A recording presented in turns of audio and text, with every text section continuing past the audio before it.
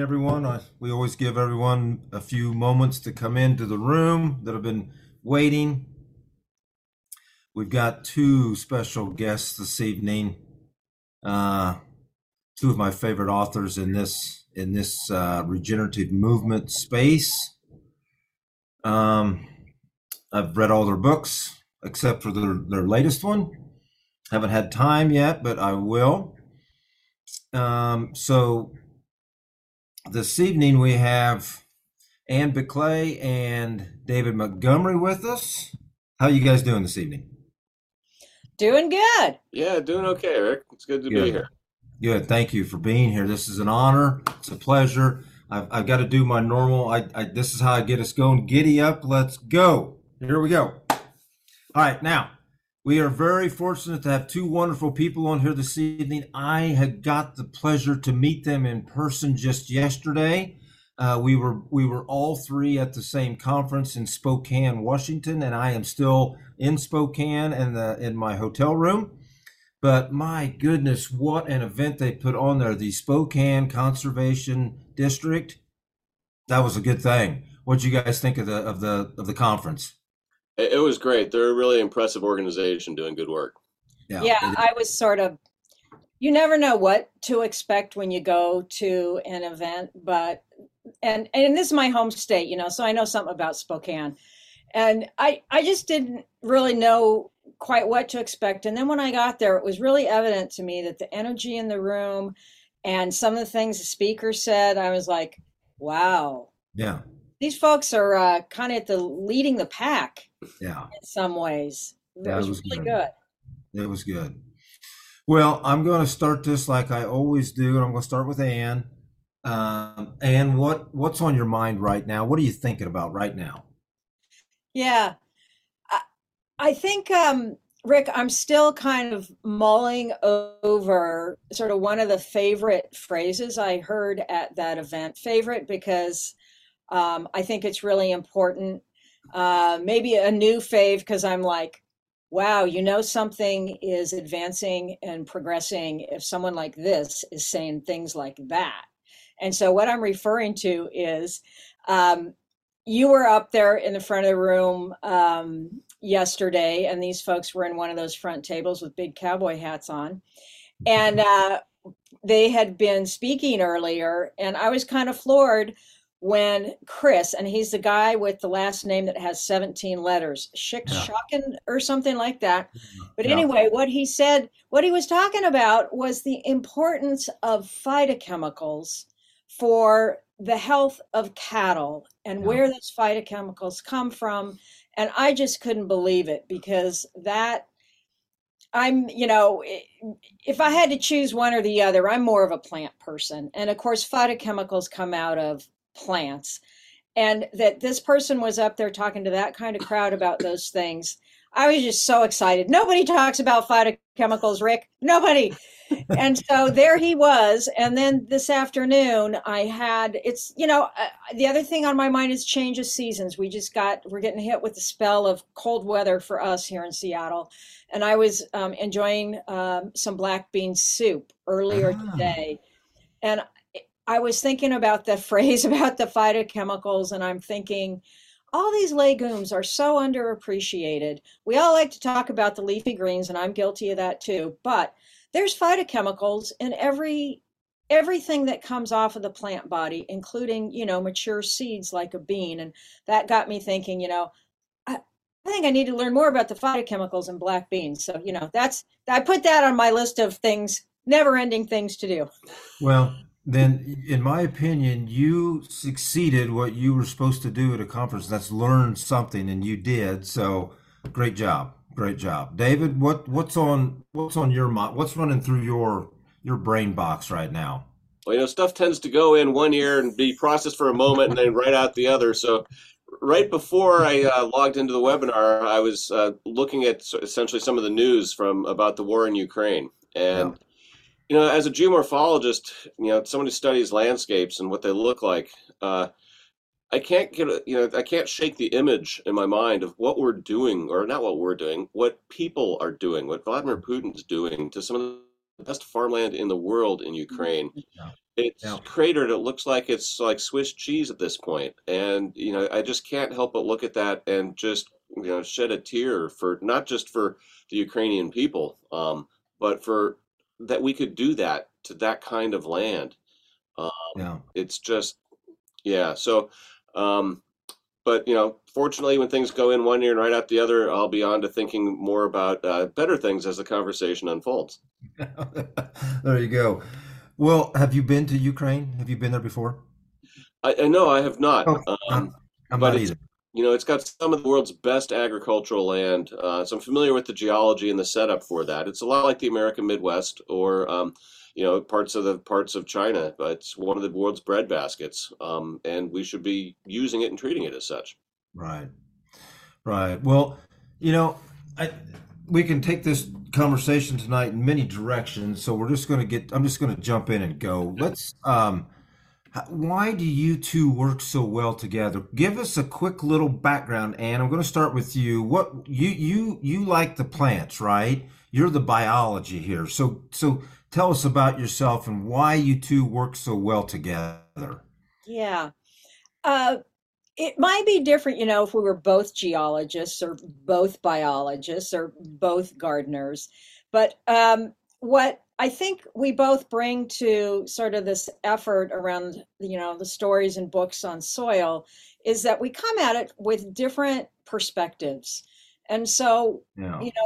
maybe what Dave isn't understanding about the biology or finding so cool about the biology, I will, I'll cover that ground. And then I'm also, and always have been, a really curious person about how do things actually work? How do they really work? Because I firmly believe that once you understand something like that, you can then begin to address problems and issues and be coming up with solutions. And so Dave's definitely got the handle on, you know, the surface of the earth. How is soil made? What are rocks doing? What is their role in all of this? And so we can constantly sort of bounce ideas off of one another, exchange information. And it turns out, this was never a plan or anything like that, but it turns out to work pretty well when you're writing, researching, and talking about soil because you can't really pin soil down exactly as, oh, it's 100% living. Oh, it's 100% dead. Oh, it's 100% this or that. It's a really, really great example, soil is, of how many different things come into play to create something that is so much more than, the sum of its parts. Yeah. So, it's this whole other thing by virtue of how it's formed, how we take care of it, and what it is we do to it. Yeah. Yeah, that's awesome. Dave, what tell us about a little bit about your background and why do you and Ann work so well together? Yeah, in terms of my background, I studied to be a geologist as an undergrad in college, and then I went on to work on landscape evolution, geomorphology, sort of what shapes topography, Wow. the surface of the earth.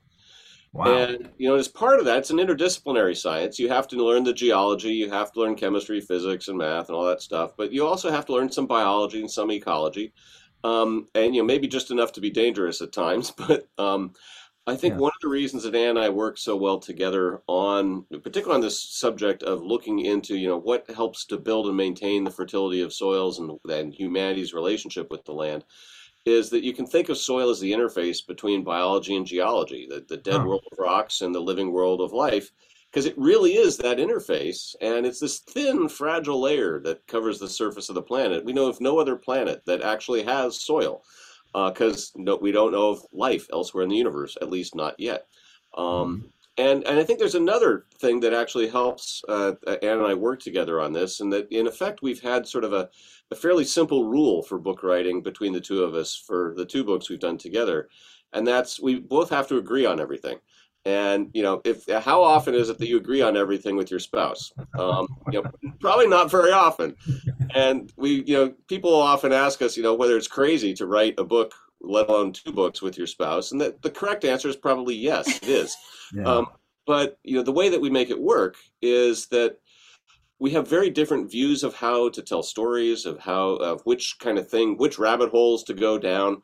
And it's the ones that we both agree on and the wording that we agree on. You can't imagine the number of times we go back and forth on chapters in terms of just how do we word this particular thing until we both like it. And that simple idea that, we both have veto power and you don't have to necessarily explain yourself. We just have to keep going until we hit agreement. And that rule is a pretty good rule for collaboration in general, and particularly for writing books with your spouse. Yeah. And I would just add to that, Rick, where both of us are kind of sticklers for accuracy and facts and detail. And opinionated. And, so if I see something and I'm like, I'm not sure I'm buying this, let's double check that. Or, the way was said isn't, maybe entirely right. So we will then, that's a perfect example then. Okay, well then how are we going to get this so that it is how we intend it to sound and it is also factual? Right. Yeah, you've done a great job. The chemistry between you, pardon the pun, how about the biology between you is really good, and us as readers and listeners, we've really enjoyed your journey here. So thank you so much. This is important stuff. I mean, this regenerative. Okay, so let's now go to dirt. Okay. Now, Dave, that word regenerative was not being used how long ago did you write Dirt? Well, it came out in 2007, and so I was working on it 2005 to 2008. And yeah, people were not really talking about regenerative agriculture or soil health. I ended up at the end of the book looking at, basically at the end of the book, I argued we needed to go to essentially organic no-till farming. And yet I couldn't find anybody who was doing it. And now here I am talking to somebody who's doing it. And people told me I was crazy, that there was nobody doing that. You couldn't do it and so forth. Yeah. But, it seemed to be the direction that made sense based on that long backstory. But yeah, it can be very frustrating at times to look at how far we still need to go in agriculture to really reform it, to make regenerative the new conventional in terms of everybody doing it. Yeah. But if you compare where we were 15 years ago, back when I wrote that book, we've come a long way. And, there's people who were doing it at the time that I wrote that book that are, now more people are aware of. Yeah. So, I can't imagine writing a book, first of all. So take us through, how do you start? You probably don't start with the first chapter, do you? I imagine you wrote like chapter 7 first or something. That's just a guess. But how do you get a book going? How do you do the research? How do you verify that what you're going to put in there is correct? All these things. Yeah. Yeah. Well, we generally start with sort of a rough outline, and that outline is not necessarily the book we end up writing, because you learn what you're writing about on the journey through writing the book. You're building the bridge as you're doing it. Yeah. Yeah. But the trick really is, how do you get started? And I'll often start with a preface or with a start, but realizing that that's not going to be the one that appears in the book. It's like a placeholder. It's kind of what you're thinking at the start. And as you go through it and do the research, you sort of learn the things that resonate with you, that make sense, that you think will make for good stories. You meet people whose stories you just have to tell. And so it's a process of assimilation. Well, you start with an idea, you start assimilating stuff, reading, and the way that Ann and I have worked on it is it's a mix of reading history, reading contemporary science, though it's in the journals now, so our readers don't have to. We can filter it for them. And then also meeting people, telling their stories, because nobody wants like a direct dump of stuff from the literature, from the scientific literature. It's much easier for the science to go down if you tell a good story or you meet people who are actually doing some of the things that you're writing about and talking about. And you can illustrate and cut back and forth between that history, science, and direct experience. And then, in terms of the books that Ann and I write together, we argue over it for about 2 years. That's okay. We get it shaped up. That's okay. That's all right. Yeah. Well, and I think what you realize too, Rick, so anybody who's ever written a book, attempted to write a book, you're motivated to do that for some reason. So you have either a small pile or a good sized pile of ideas. And as you are, and I think, especially as one goes through life, you start to sort of accumulate experiences, ideas, and knowledge. And you eventually get to the point where I think this means something, and I'm going to try and tell my story or the story of this subject matter. And the way you sort of start with some of these core ideas that you think are right and that you'd like to include. And then, of course, you start just reading ravenously. And I have always been that kind of a reader ever since I was a little kid. I think I attribute that to my mom. She always had lots and lots of books around, and she particularly liked English literature. And I'd open these books and I'd read like some old poem or something, and I'd put it away and think, oh, that's crazy. And yet I think that exposure to seeing different ideas and different things written down is what makes you realize, oh, there's really a lot out there. And with the kind of books that we write, this nonfiction, I have to tell you, there is so much interesting stuff in history to use as a springboard. And you look at an endeavor as old as agriculture or as old as medicine in human history. And let me tell you, there's a lot of stories. There's a lot of things that you can use to say, hey, we got it right 300 years ago and it's still right. Or you say, hey, we were way off track 300 years ago and we still haven't figured it out. Yeah. That we have. And so I also heard this other thing once that I thought, gosh, I should try this sometime. This sounds like a way more efficient way than I go about writing a book. And it's from one of my favorite authors. Her name is Amy Stewart.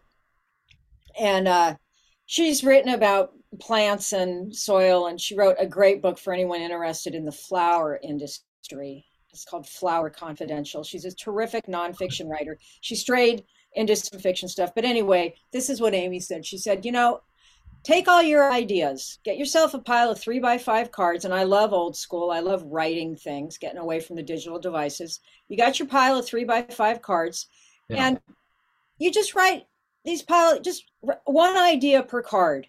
And you can start that. And she says, lo and behold, you're not going to believe how much that pile's going to grow after several months of doing this. She starts a new book every January, just about. And it's because she's got percolating away these 3x5 cards with ideas. And what I like about the 3x5 cards is you can organize them and reorganize them. You can write some notes on the back. You can add to more on the front. And this becomes a very loose outline then of your draft, thinking, and how you want to organize things. So I really like that. I'm a really tactile person. And if you even had like a wall, you could put this stuff up on a wall, see what is there any natural flow or story arc to it, And of course, memoir is a great way to start. Like I can just tell you've got some stories to tell. And a memoir isn't like from birth to, death. A memoir is whatever portion of your life you want to write about. Yeah. So Anne may organize stuff that way. This is how I organize stuff. That's me right there, man. That's me. Yeah, there's no organization there. And actually there is. If anybody if my wife Carol don't touch any of that. I've got it organized. Oh, Rick, that's a pile of mess. So one day I'll read all the stuff in that box, but not yet. Yeah. Oh boy. Yeah. Well, okay, so let's go back to Dirt. Fabulous book. And I have to admit, I have floaters in my eyes. It's hard for me to read because the floaters come in. So I'm an audio guy. So I plug in and do it right here, which is great. So Dirt, I've listened to that one twice. Okay. And what is so chilling about that book to me is the fact that we haven't learned anything. and we just keep repeating the same problems. Well, Yeah. why is that? That's a really good question. And I think it's in part, the closest I can come to that answer is sort of a two-part answer where the problem with land degradation and soil erosion is a slow one.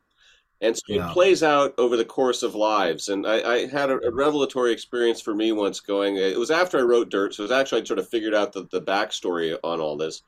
But I went to speak at a farming conference in Kansas, and there was a gentleman that stood up at the back of it who, at the end, basically said something like, uh, I came here reluctantly, wasn't sure you'd have anything worth listening to say. You're from Seattle, you're not from around here, you're not even a farmer, but what you spoke rang true. I've Yeah. seen it in my life over the course. This is a gentleman probably in his 70s, perhaps even in his 80s, who Yeah. basically said, my grandparents had rich black soil, a foot of it or so, and he doesn't have that anymore. It's been degraded. He saw it go downhill over the course of his lifetime, Yeah. but it accumulated a little bit year by year. And as part of researching Dirt, I looked into looking at the data for soil loss around the world, and the average pace of soil erosion off of conventional fields I came up with was about 1.5 millimeters a year. That's a grain of sand a year Yeah. on average. Some years nothing happens. Other years you lose a few more, Yeah. or you have a big event right after you've plowed and you lose a lot of it. But it's that slow pace that it's really hard, I think, for us to recognize Yeah. in real time. And our our species is really good at reacting to immediate crises. Now, we don't always make the right choices, right? Anyone with a teenager knows that. But but we're good at responding to. We tend to respond to immediate stimuli, and it's Yeah. the long-term, slow burn things that tend to not get addressed that can grow into really big crises. And that ended up being the story of Dirt, of society after society, where Yeah. with a few exceptions where people did take good care of their land over the long run, societies, over-tilled for the most part, and gradually lost the fertility of their land. But only a few people really had the sort of insight and the luxury of being able to look back through history at different times in history, because most of the time, most people in most places were struggling to feed themselves. Yeah. And so I think we're at a unique point in history now where you can look back at those lessons and you can look at the science that we have today and you can think of potential solutions. And that's sort of the space that Ann and I are trying to operate in terms of recognizing those problems and where regenerative farmers are operating in, recognizing the nature of the problems and adapting our thinking or our practices to new ways of doing things that can combine the wisdom that we can get from looking backwards with the technology that we can get or imagine looking forwards. That's a long answer to your question, but I think that part of the problem is it's a slow process, and Yeah. we're not good at dealing with those. I totally agree. When the degradation is slow and you don't even see it happening in front of your eyes, you don't think anything about it.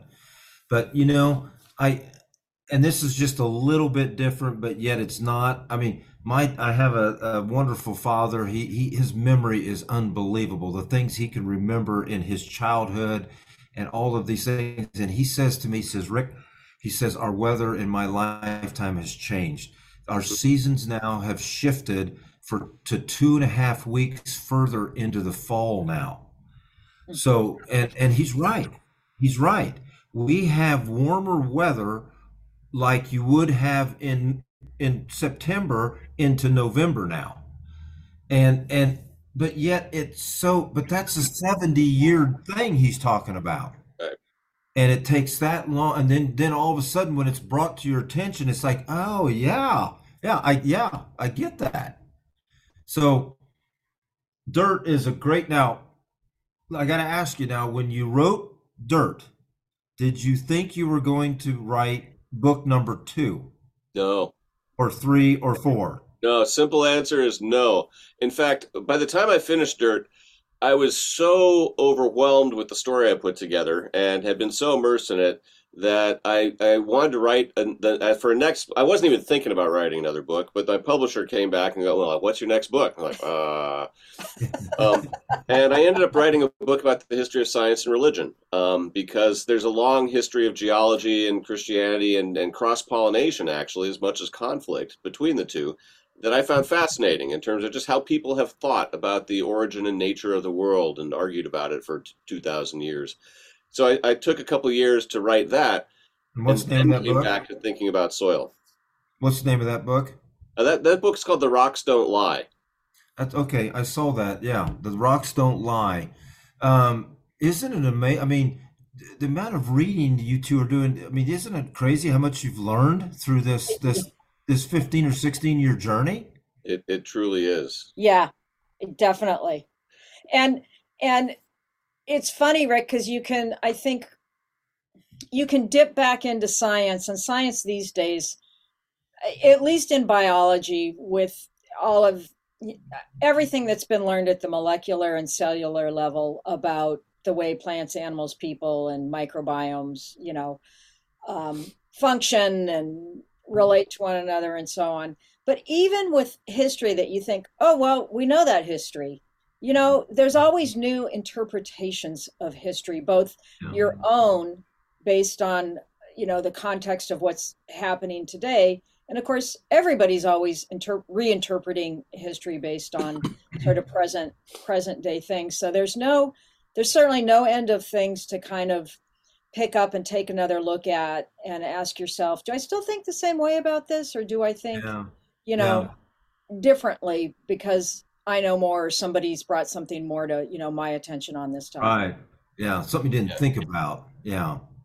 Yeah, Okay. but So Dave, you did your little 2 year hiatus, and then what sparked? And please correct me if I'm wrong, but I think the hidden half of nature is the next book. Yeah. yep. Now this, I mean, if you were going to ask me which one of your books is my favorite, I don't think I could come up with an answer because they just build on each other. So, Anne, I want to start with you. Hidden half of nature. You're the biologist here. Obviously, the hidden half is what we can't see. All that livestock that I call it underground, Yeah. doing the magic work that they do. So take it away. Hidden half of nature. Yeah. You know, Dave, I had been working on the garden at our previous home, and Rick, I didn't know what I was doing when all I knew was I want a garden. Finally, we got a house, and it was pushed way over to one side of the lot. I'm not talking about 8,000 acres, okay? I'm talking about 3,000 square feet. And so people out there, farmers are laughing, going, "What? That's nothing."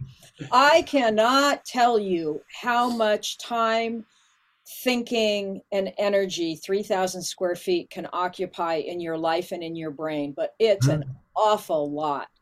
And especially when I'm a person who I kind of have to do things to know if they're going to work out, whether that's, trying to put furniture in a room. It's like, I can't picture how that chair is going to look over there. We're going to put the chair there, then we're going to set everything up, and then we're going to know, is this working Yeah. or not?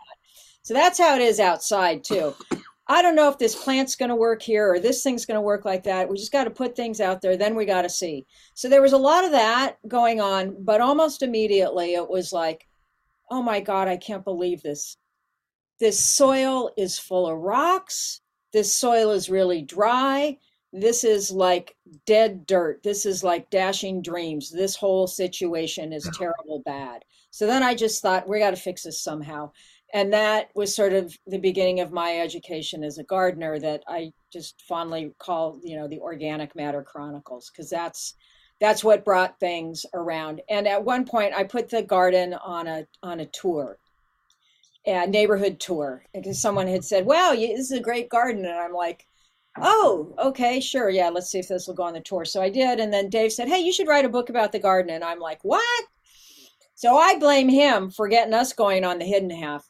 But we did. And yeah, we had talked about earlier, this book was going to be different. It took a different direction than where it started out. But I think both of us were really pleased with how both, as you put it, the underground livestock were just key to what had brought our soil back to life. And, of course, wow, that could happen really on any piece of ground, whether it's your postage stamp sized thing that we had or Yeah. 8,000 acres. And then this was all, Size doesn't matter. yeah, this was all coming around. All of our research and thinking on this coincided, not planned at all, with all of this research on human health, on the microbiome, because a big project.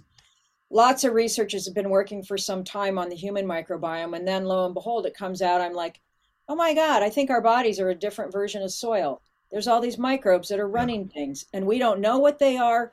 We don't know what kind of compounds and molecules they're producing, but we do know that what we eat, they eat. And when we eat poorly, they eat poorly. Oh. And then, sooner or later you get, deep into the world of microbiology. And that was just so fascinating because I've always been a kind of, a plant and animal gal. Like, what can I see and get my hands around or get some binoculars and look at or something like that. And then all of a sudden I'm entranced with these invisible creatures that I can't even see and don't really know what they do. That blew me away in the process of writing that book. I would just sit there sometimes and just, David described being overwhelmed with dirt. I was overwhelmed with the significance of how much had been overlooked in biology, human health, and agriculture with respect to what you think are these tiny, insignificant organisms. And talk about turn something on its head. And then we come to learn, oh, they're running the show? Holy smokes. Yeah. We better wake up and examine our practices and our thinking and everything that we do. Yeah. So go ahead, Dave. Give us your. Now, this is a book you two wrote together, correct? Yep. So give us. Okay. So do you? Okay. This is what gets me though. So okay. So Anne is sitting in her favorite chair and she's right. She's got her 3x5. I'd call those recipe cards because that's what my mom wrote her recipes on. And your index cards. So how do you guys come together and say, okay, chapter 1 is going to be this, you know what I mean? So Yeah. how do you do that, Dave? I'm not sure I remember. Okay, well, but it's, we basically make an outline and we start working on it. And Ann and I have kind of different styles of how we would do that, where I'll just start writing and start throwing stuff down, knowing that I'm going to go back and cut it up and move it around and change it a lot. Anne's much more deliberate in terms of how she'll frame a chapter. And, in terms of a proposal that we would take to a publisher, we try and work out what the basic idea is and the arc of it and a set of chapters that kind of make sense.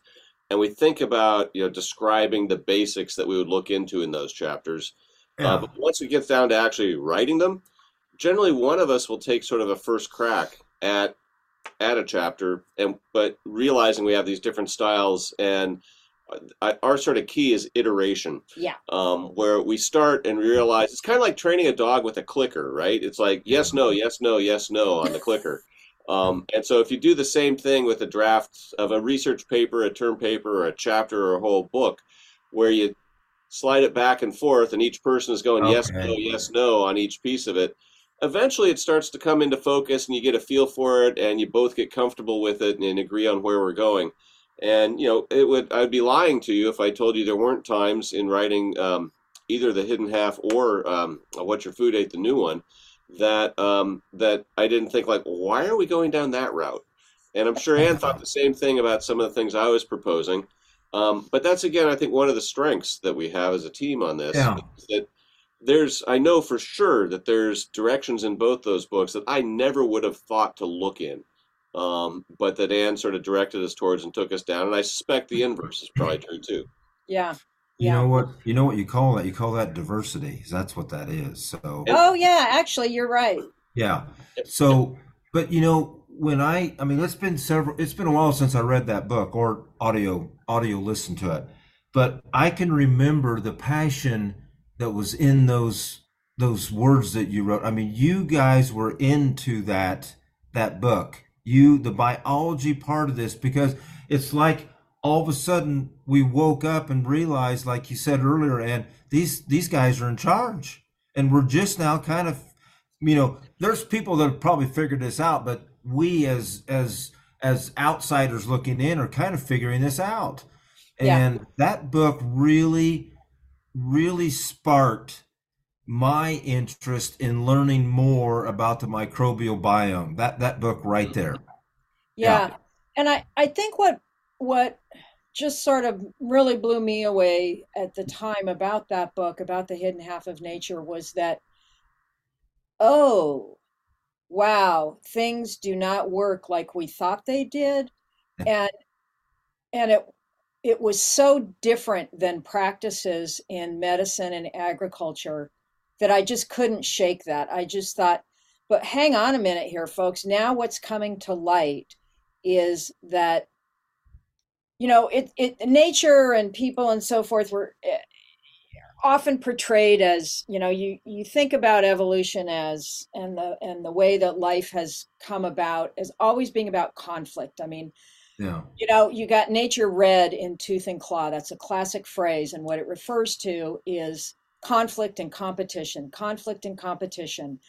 And that may have been a reflection of the economic and political systems at the time that those kinds of ideas were being written about, a couple of centuries ago.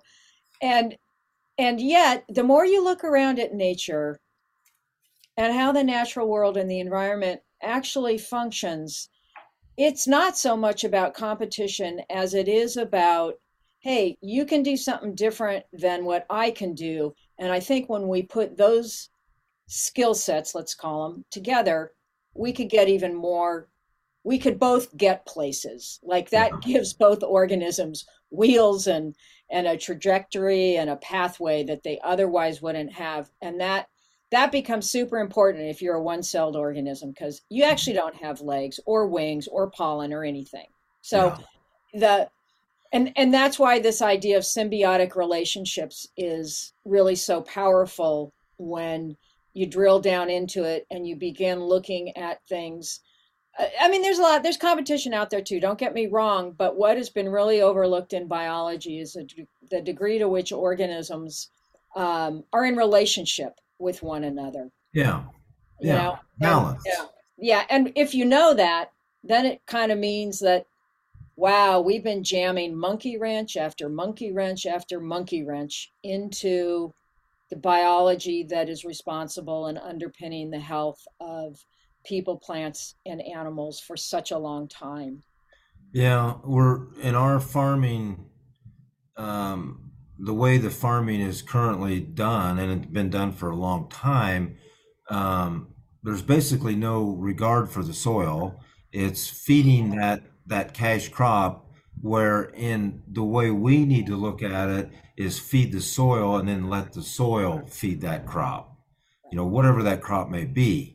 And we have to get off of this merry-go-round that we're on and really take this, I don't know if more seriously is the right word, but we need to understand that there are portions of this regenerative systematic approach that can work across many different platforms of farming. You don't have to go 100% or 90 or 80, but do something, Yeah. Yeah. Basically, what we kind of got wrong in the 20th century in agriculture was our basic underlying philosophy of how we should be going about it. Yeah. We forgot about the importance. We didn't know about and or forgot about the importance of soil life as the agent, the catalyst, if you will, that nature had long depended on to actually maintain the fertility of natural landscapes. And we thought we could do better with synthetic chemistry and a whole lot of disturbance. And it turns out that we inadvertently undermined a lot of the natural mechanisms that underpin the stability of the system in the first place. Yeah. And I can agree to that, because when we came out of our heavy tillage, heavy fertility, heavy chemistry programs that we've been doing for decades, when we came out of that and rolled into the reduction of inputs, starting this regenerative type mindset, I didn't know what it was called then, but the soil was like, what's going on here? It's just like gone to sleep on me, and that's what happened. By adding the synthetic inputs, we took all of the jobs away from all that microbial biome. It just got lazy. It had nothing to do. And you folks heard me talk yesterday that's where I think we've got to, think about these microbial packages to bring in to help augment that process of transition of doing nothing to all of a sudden, let's get going and let's do what you guys were meant to do. Yeah, that's really true. And I can see why for anybody, let's just you take a farmer and you take a doctor and you, you sit them down and you're going to say, look, practices need to change. And so what are we going to do and how are we going to do it? And I think most people can realize, well, you can't change overnight. That just doesn't happen. That's not realistic. But you do see a lot of examples and a lot of instances in many realms where, well, tomorrow I could start doing something a little different, you Yeah. know? And Yeah. and the next day and the next day and the next day, pretty soon you've got yourself, a new habit or a new practice, or you're tweaking something and you're tweaking it in a way that David mentioned, that we write iteratively, which is to say, we take a look at something and, oh no, we got to scrap that and start again, or hey, this is getting really good now. We've rewritten 80% of it, and there's just like 2% more, and then it'll be done. So I think willingness to change and helping people change through, removing barriers, providing knowledge, economic incentives always help.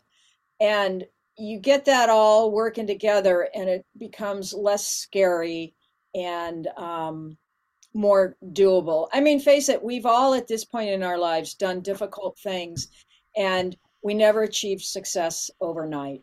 That just No. doesn't It No. just doesn't happen. I don't even care if you win Powerball. That's Yeah. still not going to happen. All your problems that you had the day you won are going to It be the just same as the compounded. day after, right? Yeah. Money can help you solve problems, but you yourself are the only one who's actually going to work your way through Yeah. the actual solution and implementing it, executing it. Yeah. I hear another book in here in this conversation. I hear another book coming. All right. Let's go to growing a revolution. So, okay. So before you go there, all right. I asked you when you wrote Dirt, was there going to be any more? And you said no. Okay. Now you've done Hidden Half of Nature. Did you think there was going to be a third book then? Yeah. Okay. Oh Yeah. yeah. No, Okay. in writing the Hidden Half of Nature, it was literally eye opening in terms of there might be a path to solution here in terms of Okay. thinking about how we could solve the problems I was writing about in Dirt. And I struggled in writing the last chapter of Dirt to try and write a reasonably optimistic chapter, because you look back through history and it's not a very optimistic story. No. But when we saw Anne restore the fertility to our lot so fast, in years, not decades, it basically raised the question of, well, could you do this on a farm? Yeah. Is soil life really the key to reversing the decline of soil fertility? And that's why the subtitle of that book, Bringing Our Soil Back to Life, is, it's only partially a pun. It's quite a literal subtitle. Yeah. We started, and I had been starting to get invitations to speak at farming conferences to tell the backstory, the erosional story, the dirt story. And I started to meet people like Gabe Brown and other regenerative farmers because they were speaking at the same conferences. I distinctly remember having lunch with Gabe, I think at No Till on the Plains back in, 2015, 16, sometime around then. Around the time that the Hidden Half came out. And I started thinking, maybe what we should do is actually think about writing a new book about basically regenerative agriculture and the promise that it has. And decided that the best way to do that would be to go visit regenerative farmers and ask them what they're doing. And then try and pull the story together from that in terms of what might be generalizable. And so I visited, folks like Gabe, and I visited folks in Central America and in Equatorial Africa on small subsistence farms, and David Brandt in Ohio and folks up in Saskatchewan, basically spent all the time and money that I had to go visit farmers and interviewing a few of the people that I had met and that got connected to through those connections. And when I stood back, I sort of realized that my job was to listen and then try and generalize and go, okay, what are the commonalities between all these different farmers in different parts of the world with different crops and climates and technology access and so forth. And it boiled down to essentially cultivating beneficial life in the soil, the stuff we were writing about in the hidden half of nature. Yeah. And the practices that it would take to do that are minimizing disturbance, growing cover crops, growing diversity of crops, using livestock as an accelerant if it's regeneratively grazed, that the whole sort of ball of wax at the general principle level seemed to be fairly universal. It applied across the board to every farm, every one of these successful regenerative farms I visited around the world. So I wanted to write the story of that and why it is organic matter and feeding soil life was really the key to rebuilding soil fertility and solving the problems that I wrote about in dirt. So Ann and I like to think about the dirt book as the problem definition. The hidden half of nature is kind of, well, what's the science behind potential solutions? Yeah. Growing a revolution is more the practicality behind the solutions. And then that set up the question that led to the new book, What Your Food Ate, where by the time we got through with that, we were like, okay, by the time we got through with Growing a Revolution, it was like, yes, the science behind regenerative agriculture actually makes sense when you look at it through the lens of soil ecology and soil biology. You validated it by going and visiting the folks doing it. Yep. And it left the question of what does it mean for what's in our food? Right. And so we tried to sort of pull it all together in What Your Food Ate and look at the connections between soil health and human health, which is something that people have talked about for a long time. But we wanted to look at the history of people thinking about it and talking about it, but also what the science of the last 80 years in the era of modern conventional agriculture, what have we learned since we cemented those conventional practices? Yeah. And what does it mean for what we need to do to sustain farming and our own health into the future? Right. And boy, it was a lot of fun to research. You talked about, how much reading we would do to write these books. Oh. That new one, we read 1,000 research papers. Oh my gosh. That's crazy. I don't even make my students do that. Yeah. No. And they're not very readable, I'll tell you that. Oh, Some of them you got to read them like 3 times, 4 times. What is It's going pretty on? dry stuff. Yeah. It's very dry, yeah. And written in code. Yeah. Yeah. Well, and I have to say it would have been, I think, inescapable after the 3 books, Dirt, The Hidden Half, and Growing a Revolution, to not write What Your Food Ate. I mean, But- by that time, Rick, I mean, stuff is just screaming at us like, oh my God, the state, it's like we know now about how soil functions and how important that is, and that has a lot to do with biology. And look, here's farmers who are adapting and adopting practices that are doing a much better job at conserving the biology of the soil, and look at the results.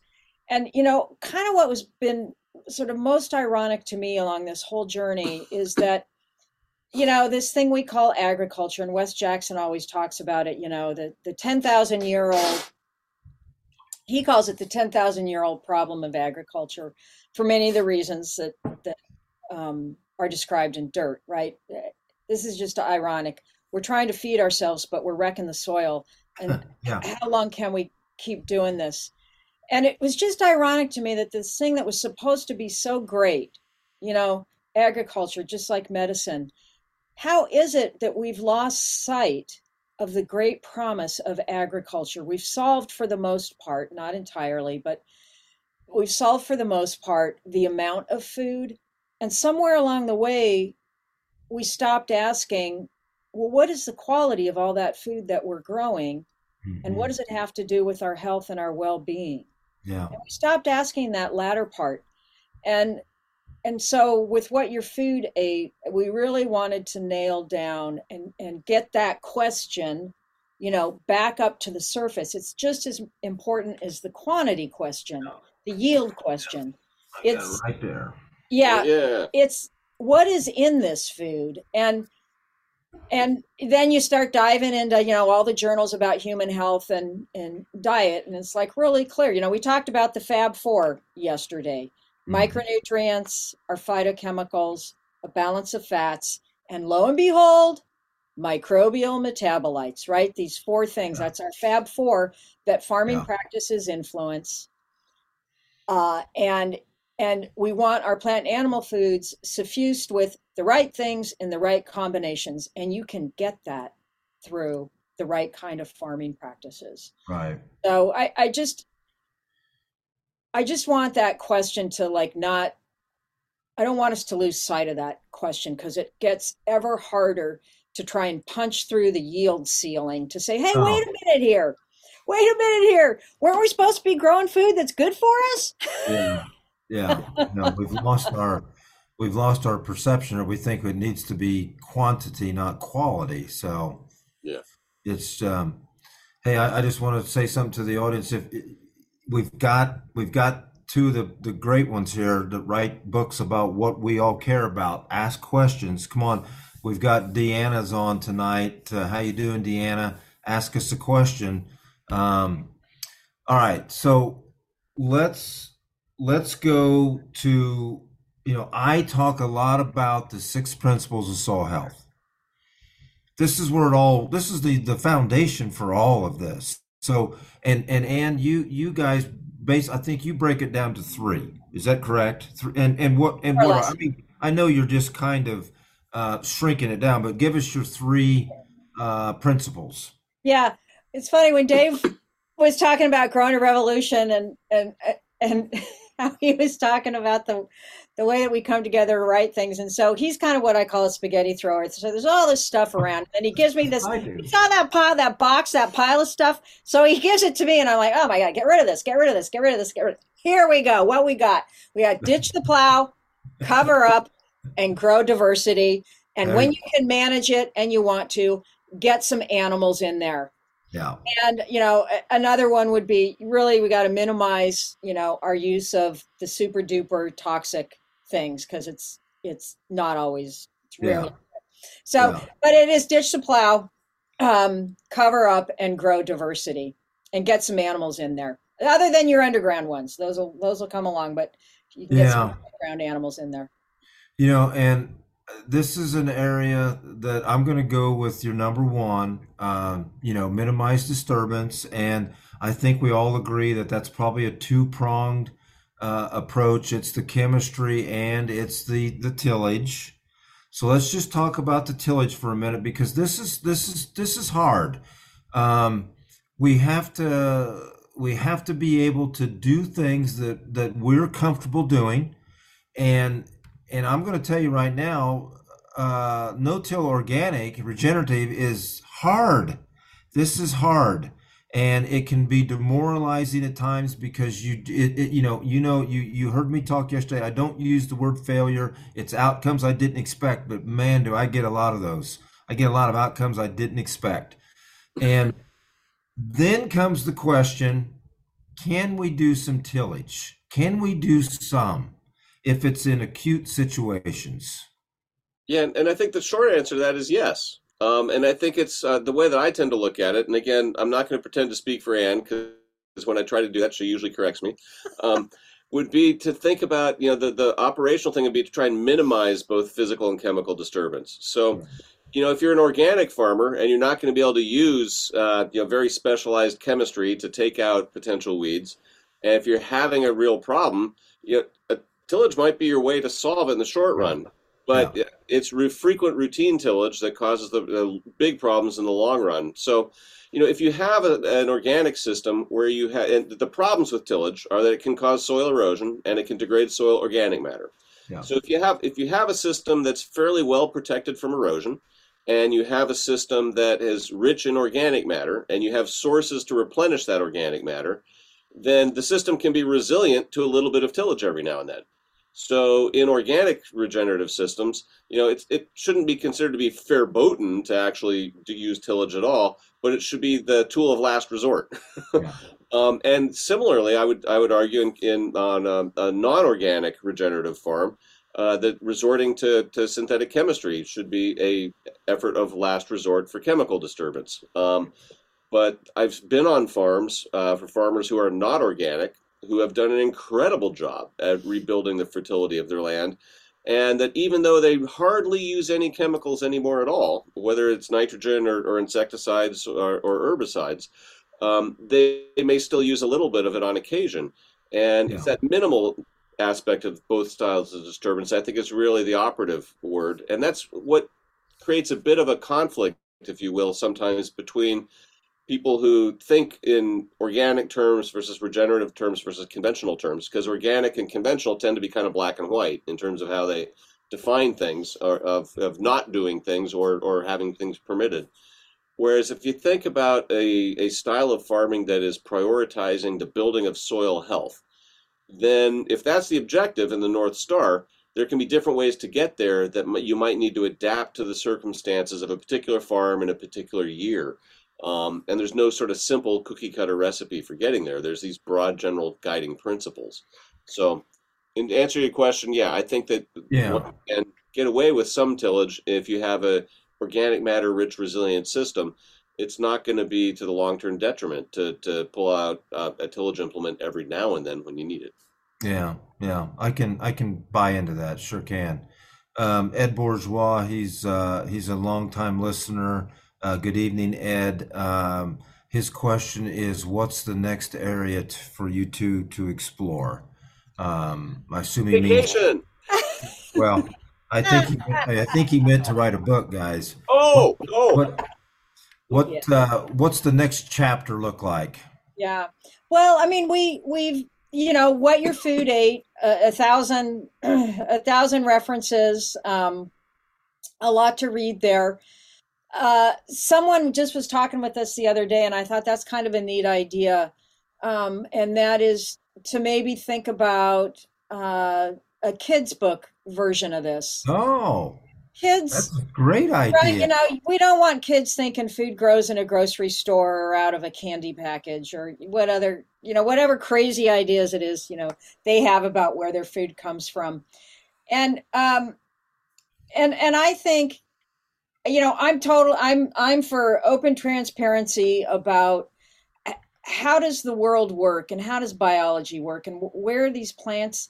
We're eating plants and animals, and so how do they get here into our kitchens and on our plates? And let's go to a farm and take a look. And what does the soil have to do with that? Yeah. So, that's just like there's ideas floating around. We've also talked a little bit about, maybe some kind of a summary version for what your food ate. Yeah, short. Cliff notes. Yeah, kind of Cliff Notes kind of a thing.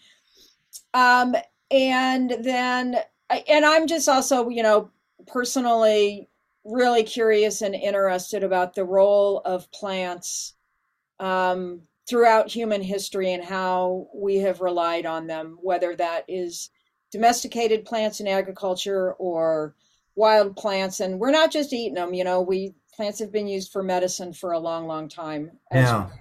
See, I was just thinking about that earlier in our conversation here. It'd be kind of cool to go back to the indigenous folks and find out what was that species used for, or what. And I'll bet you they didn't use just one. I bet they used a combination of many.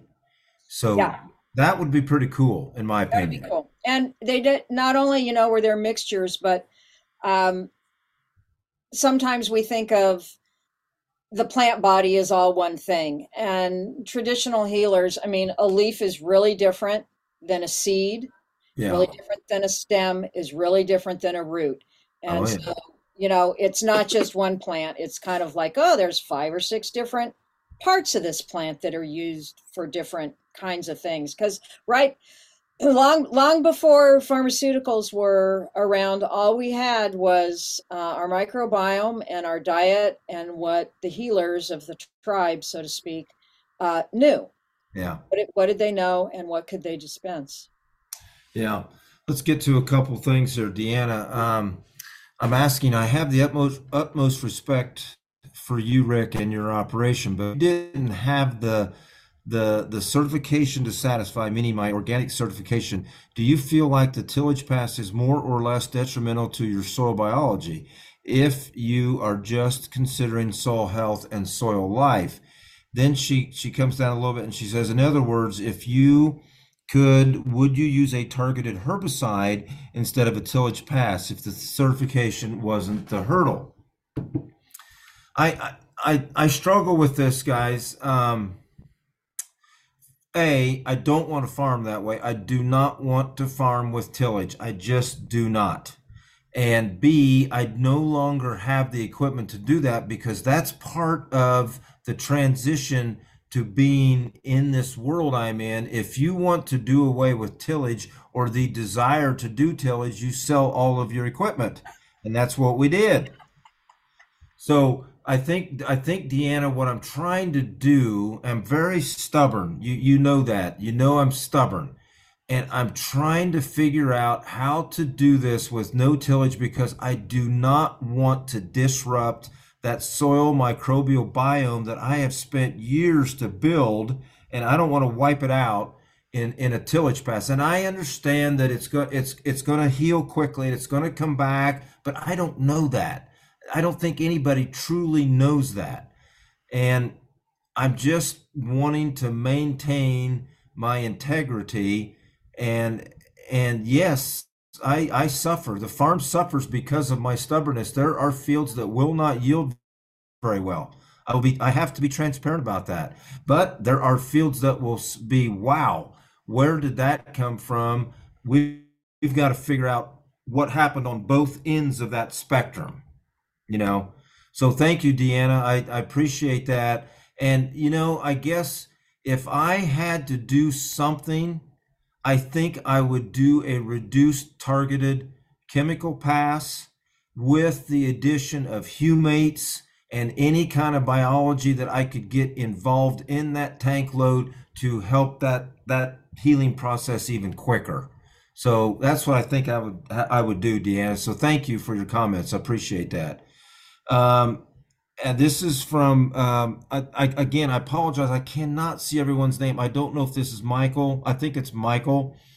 And the reality of American ag is that more than 50% of the land is owned by non-farmers who are mostly driven by year-to-year cash flow versus thinking about long-term soil health. This situation is getting more pronounced as farmers are retiring. That's an excellent point because I think what's the average age of the farmer these days? 58 or 59 years old, maybe 60? Yeah. Yeah, we're going to have a huge void here in about 20 years of something. Something's going to happen. Right. I think that is a good point, and it is a reality and a fact that is happening. And I don't have a good answer for that other than somehow we have got to figure out a way in our country, whether you're talking, in a rural setting like a farm or an urban setting, we've got to figure out ways to reward practices and people who are conserving things instead of destroying things. Yeah. Because until we jigger the sort of economic incentives so that those who are doing things that are going to preserve the land and the planet for future generations, until we can figure out a way to reward that, we're going to continue to have this situation that this person has stated, which is absentee. Basically, someone's owning the land, they're renting it out. And so what that means is a farmer, whoever's farming it, I'm not sure I'd call him a farmer, although in my book, if someone were a farmer, they wouldn't be solely doing these kinds of things, to a piece of land. I think you get a really different outlook when you get somebody who owns, someone like yourself, Rick, who owns this land. Yeah. And you've got family members that, you're hoping to pass things along to. And even if you didn't have family members, others who think like you to take over when the time comes. Yeah. And we just don't have societal incentives in place. Although with the price of fertilizer going through the roof, The price of oil, I mean, if the societal incentives to get off of fossil fuels actually come to play a bigger role in the marketplace, Yeah. there's going to be some pretty strong economic incentives, even on the short term, for people to start thinking about prioritizing soil health. Oh, yeah. One of the big challenges for trying to deal with the problem, whether via absentee landlords or private holders, would be thinking about how to help farmers who are potentially interested in making the transition actually minimize their risk during the transition, so that they can. Nobody wants to risk the farm on the crazy thing the guy in the nut next door is doing. Yeah. But even if if that nut turns out to be more profitable than you are for enough years running, you might start thinking about it and listening.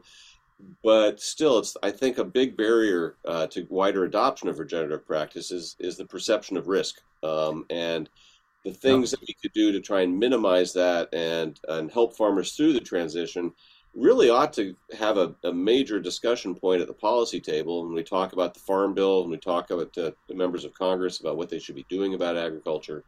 Helping our farmers through the transition ought to be near the top of the list. Yeah, I really, on this whole question of regenerative and how do you increase adoption of it, and various comments out there about sort of the reality that farmers are facing, that they say there's no way I'm getting near that, for what partly the reason Dave just said. I'd really like to see some kind of a effort to find out, farmers say there's these barriers and these challenges, and that's why I can't go that way.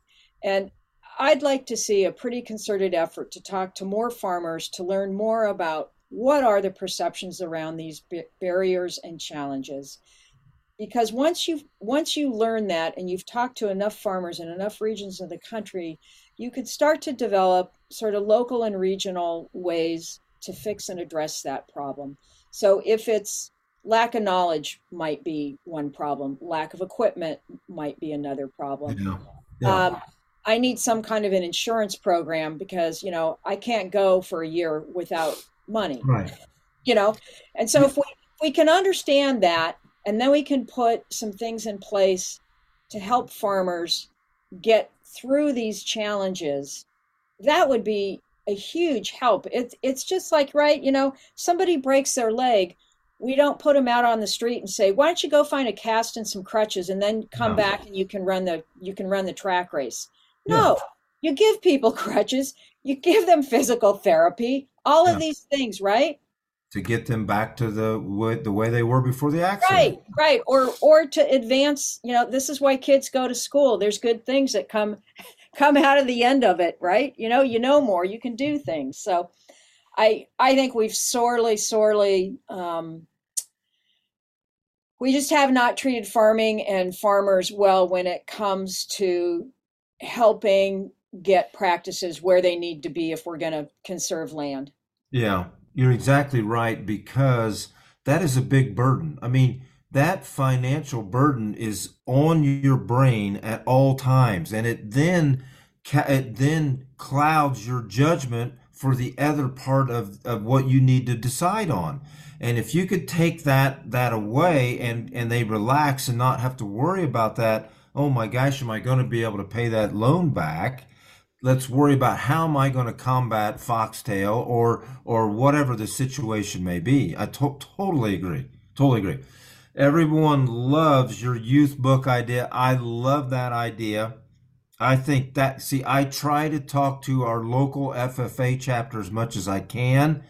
And I want to tell you guys something. If you've never been to Indianapolis and gone to the National FFA Convention, it just got over, I think, last week. Oh my gosh, you want to walk into a charged environment. They're in the Lucas Oil Stadium. That place is full. It's full. And they do the National FFA Convention there, and it is electric. And if you guys ever get the opportunity to go, maybe that'll be part of your research for this book for the youth. But that is worth checking out. Yeah, that sounds exciting. Yeah. Let's see here. There was something else here. Ed Bourgeois had a comment. It's a question, I'm sorry. Isn't disturbance also an important part of nature, maintaining successional diversity of plants and microbes? Yeah, I mean that's a good point. In natural ecosystems, you get a volcano blowing. I mean, look what the hurricane just did to Fort Myers, Yeah. and you get landslides, and you have these natural disruptions and perturbations, but they're not ever, with the exception of hurricanes. Let's kind of set that aside for the moment. But at least like with landslides, let's say, or volcanoes out, we live in volcano country. Mount Rainier hasn't blown in a while, or St. Yeah. Helens, or anything like that.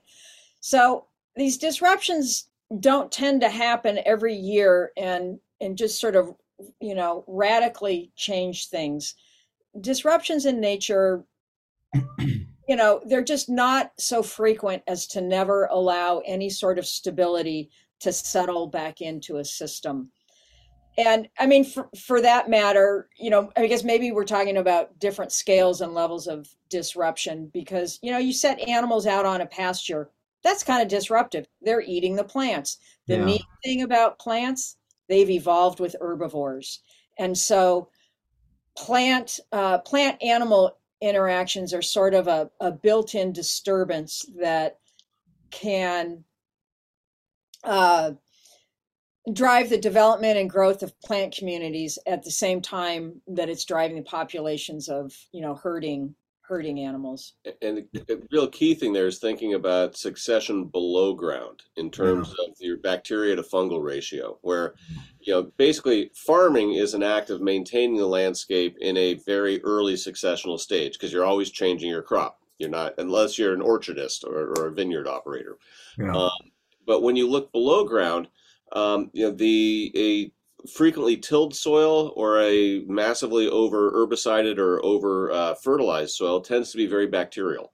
Whereas as you cut your disturbance down, you get a higher fungal component.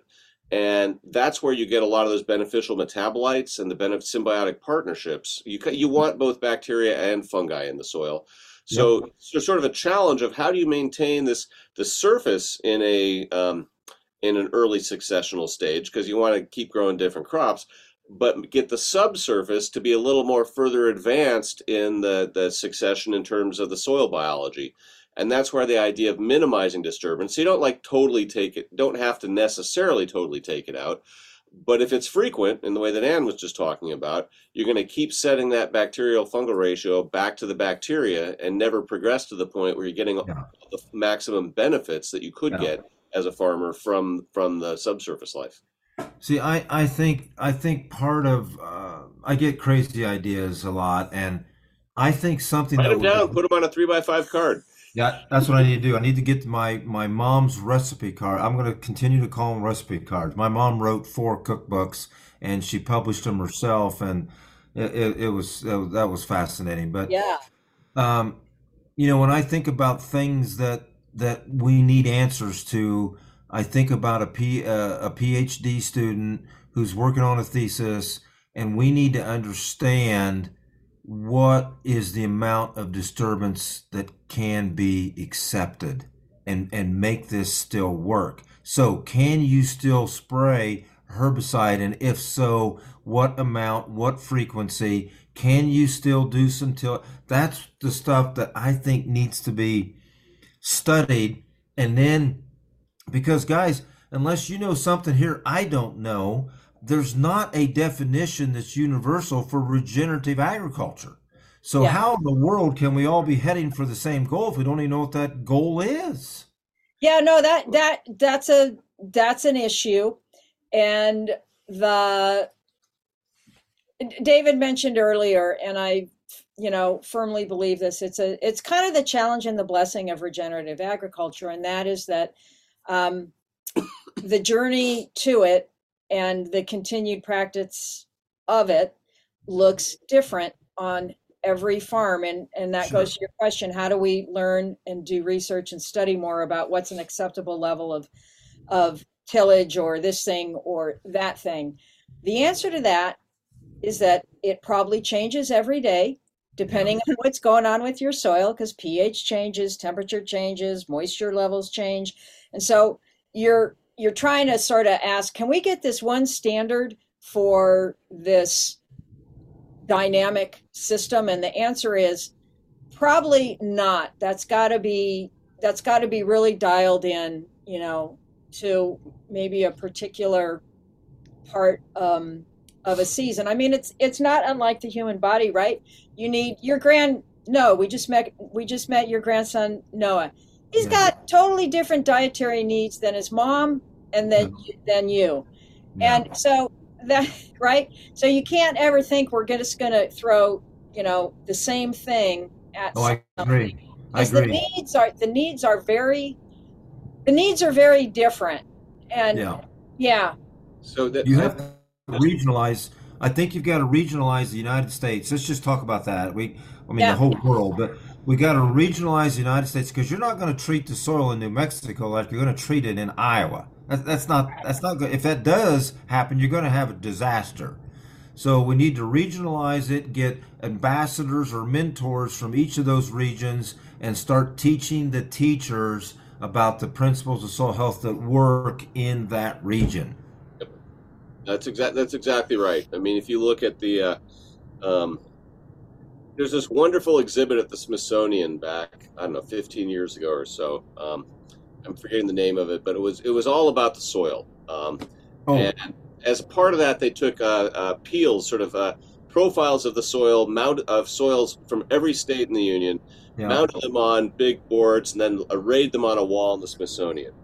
And you could kind of see with your mind's eye all the different colors, from the rich black earths of the I states to the more white soils, and the desert soils of the Southwest, and the soils of the Southeast, and you could kind of see all the differences. And if you take the same definition or same target for what defines a healthy soil and apply it in all those different environments, it's meaningless.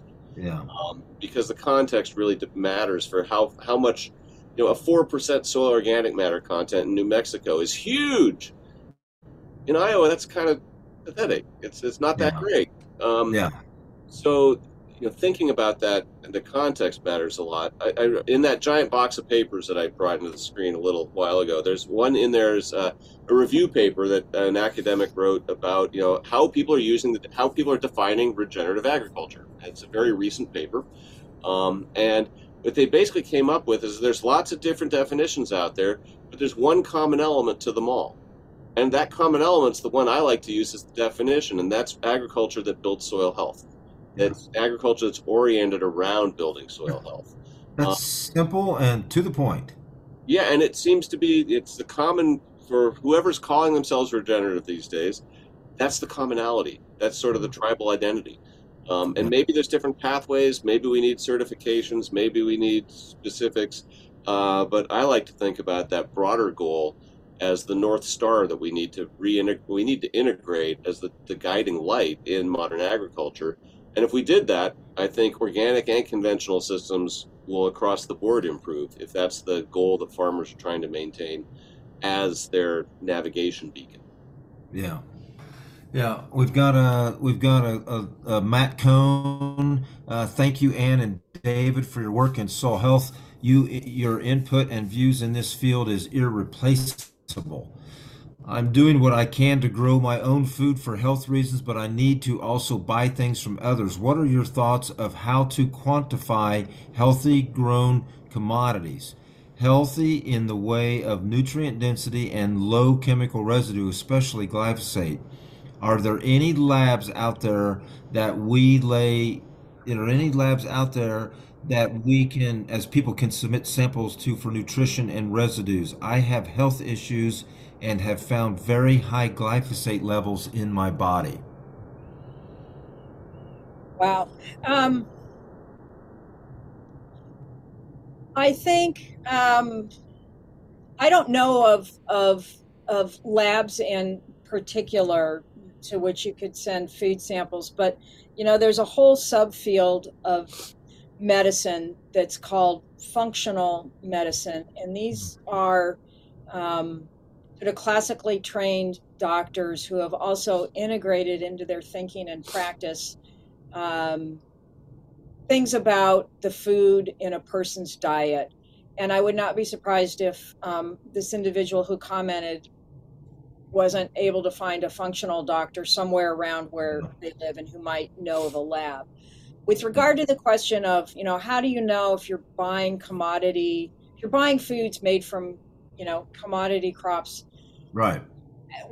How do you try to minimize, getting food that does not have various kinds of chemical residue on that? One way is, in theory, stuff that's organically certified is not supposed to have glyphosate on it.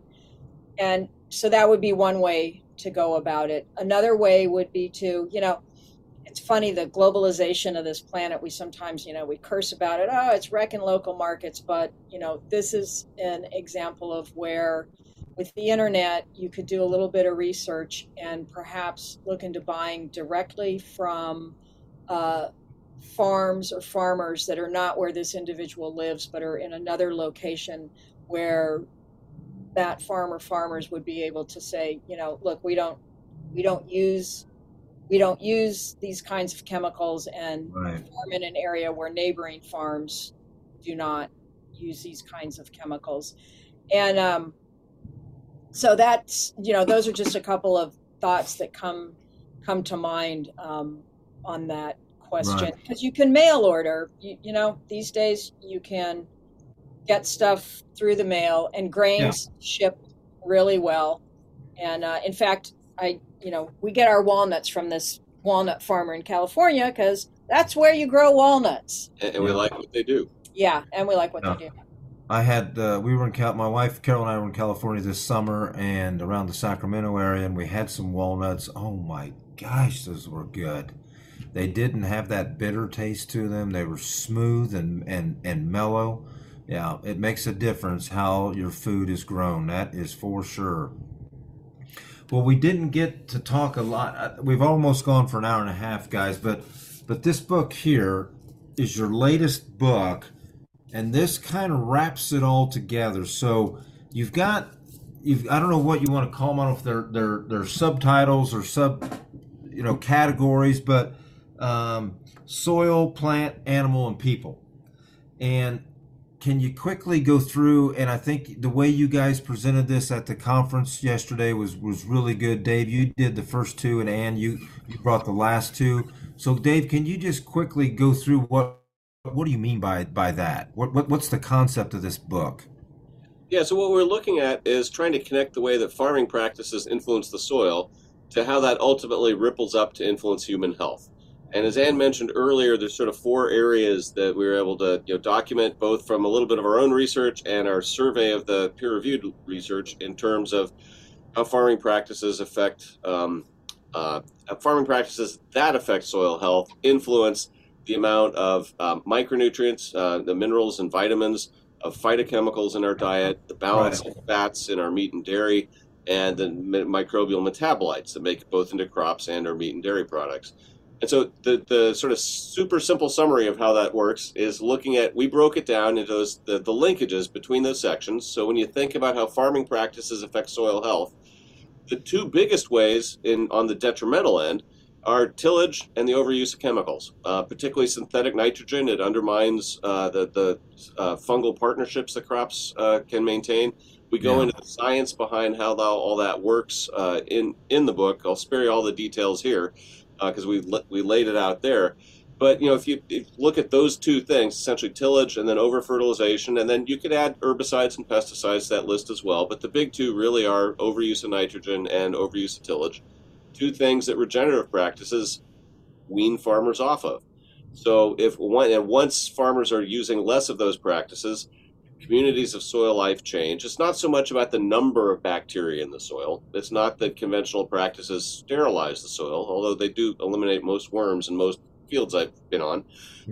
Is they change the community composition, and they really disrupt the fungal symbioses that crops can develop. And those fungal symbioses, along with the bacterial ones, are very important for getting minerals out of soil particles and into crops. and they're very important for the helping to stimulate the plant's manufacturing of phytochemicals. And then, so how does that affect the health of crops? Well, minerals and phytochemicals actually turn out to be nature's health plan for maintaining the health of crops. And so when plants aren't taking up as many mineral elements, they're not able to make as many of the enzymes that they need for their own processes and their own biochemistry. And if they're not making as many phytochemicals, they don't derive the benefit from those phytochemicals. Why do they make phytochemicals? To communicate, hazards amongst themselves. To essentially, plants communicate in a chemical language, and phytochemicals are a key part of plant defense and health maintenance. So when we undercut their ability to take up minerals and make phytochemicals, we undercut their health, which then means we need to use more pesticides and herbicides. Which means and more fertilizer, which means we undercut them even further. It's literally an agrochemical treadmill. Yeah. And so those are the connections between soil, the way farming practices influence soil health, the way soil health influences crop health, and then that hands off in the third section of the book to what that all means for animal health. Yeah, I think this maybe the simplest way to sum this book up, Rick, is that we often think about whether it's crops or animals. They're pulling things, in the case of crops, they're pulling things out of the soil and incorporating them into their body. Stuff like magnesium, calcium, and nitrogen, all that sort of stuff. And animals do the same thing with whatever diet. So that's sort of one pathway for how you get things into the plant and animal foods in the human diet.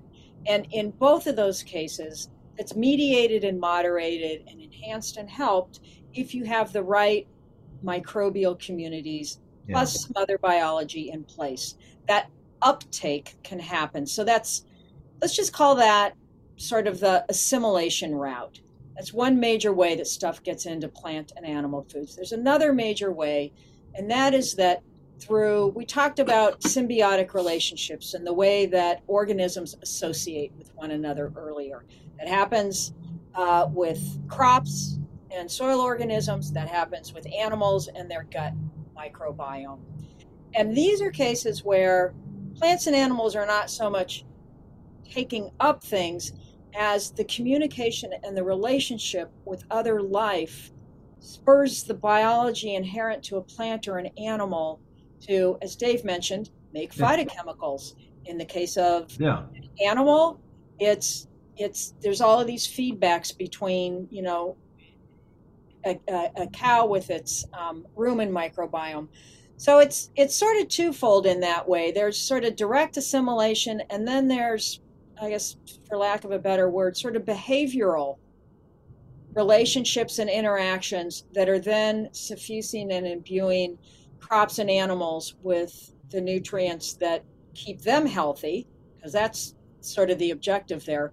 And then we reap the benefits of that sort of at the end of the road, right? These crops and animals become foods in the human diet. So that's sort of how I like to think about it. And that the Fab Four, again, these micronutrients, phytochemicals, a balance of fats, and the microbial metabolites. You put that package together and those two major pathways, and that's really what we want our farm practices to be enhancing and enabling in our crops and in our animal production. Yeah, I mean, you're basically saying, we need to stop putting Band-Aids on these, trying to fix these problems. Let's find out what the problems are and attack it at that source of where the problem is.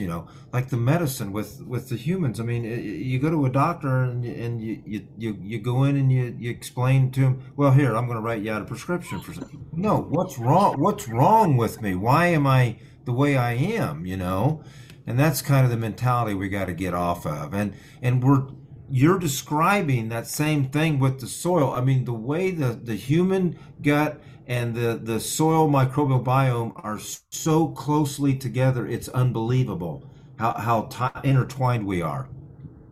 Yeah, right. And I think that's another point the more that we decouple ourselves from the condition of the land and what we do to the land, Yeah. the more we decouple um, just what it is that's profoundly important for human health. Yeah. And Yeah. like we ended our talk, if it's good for the land, chances are it's good Yeah. for us. Exactly.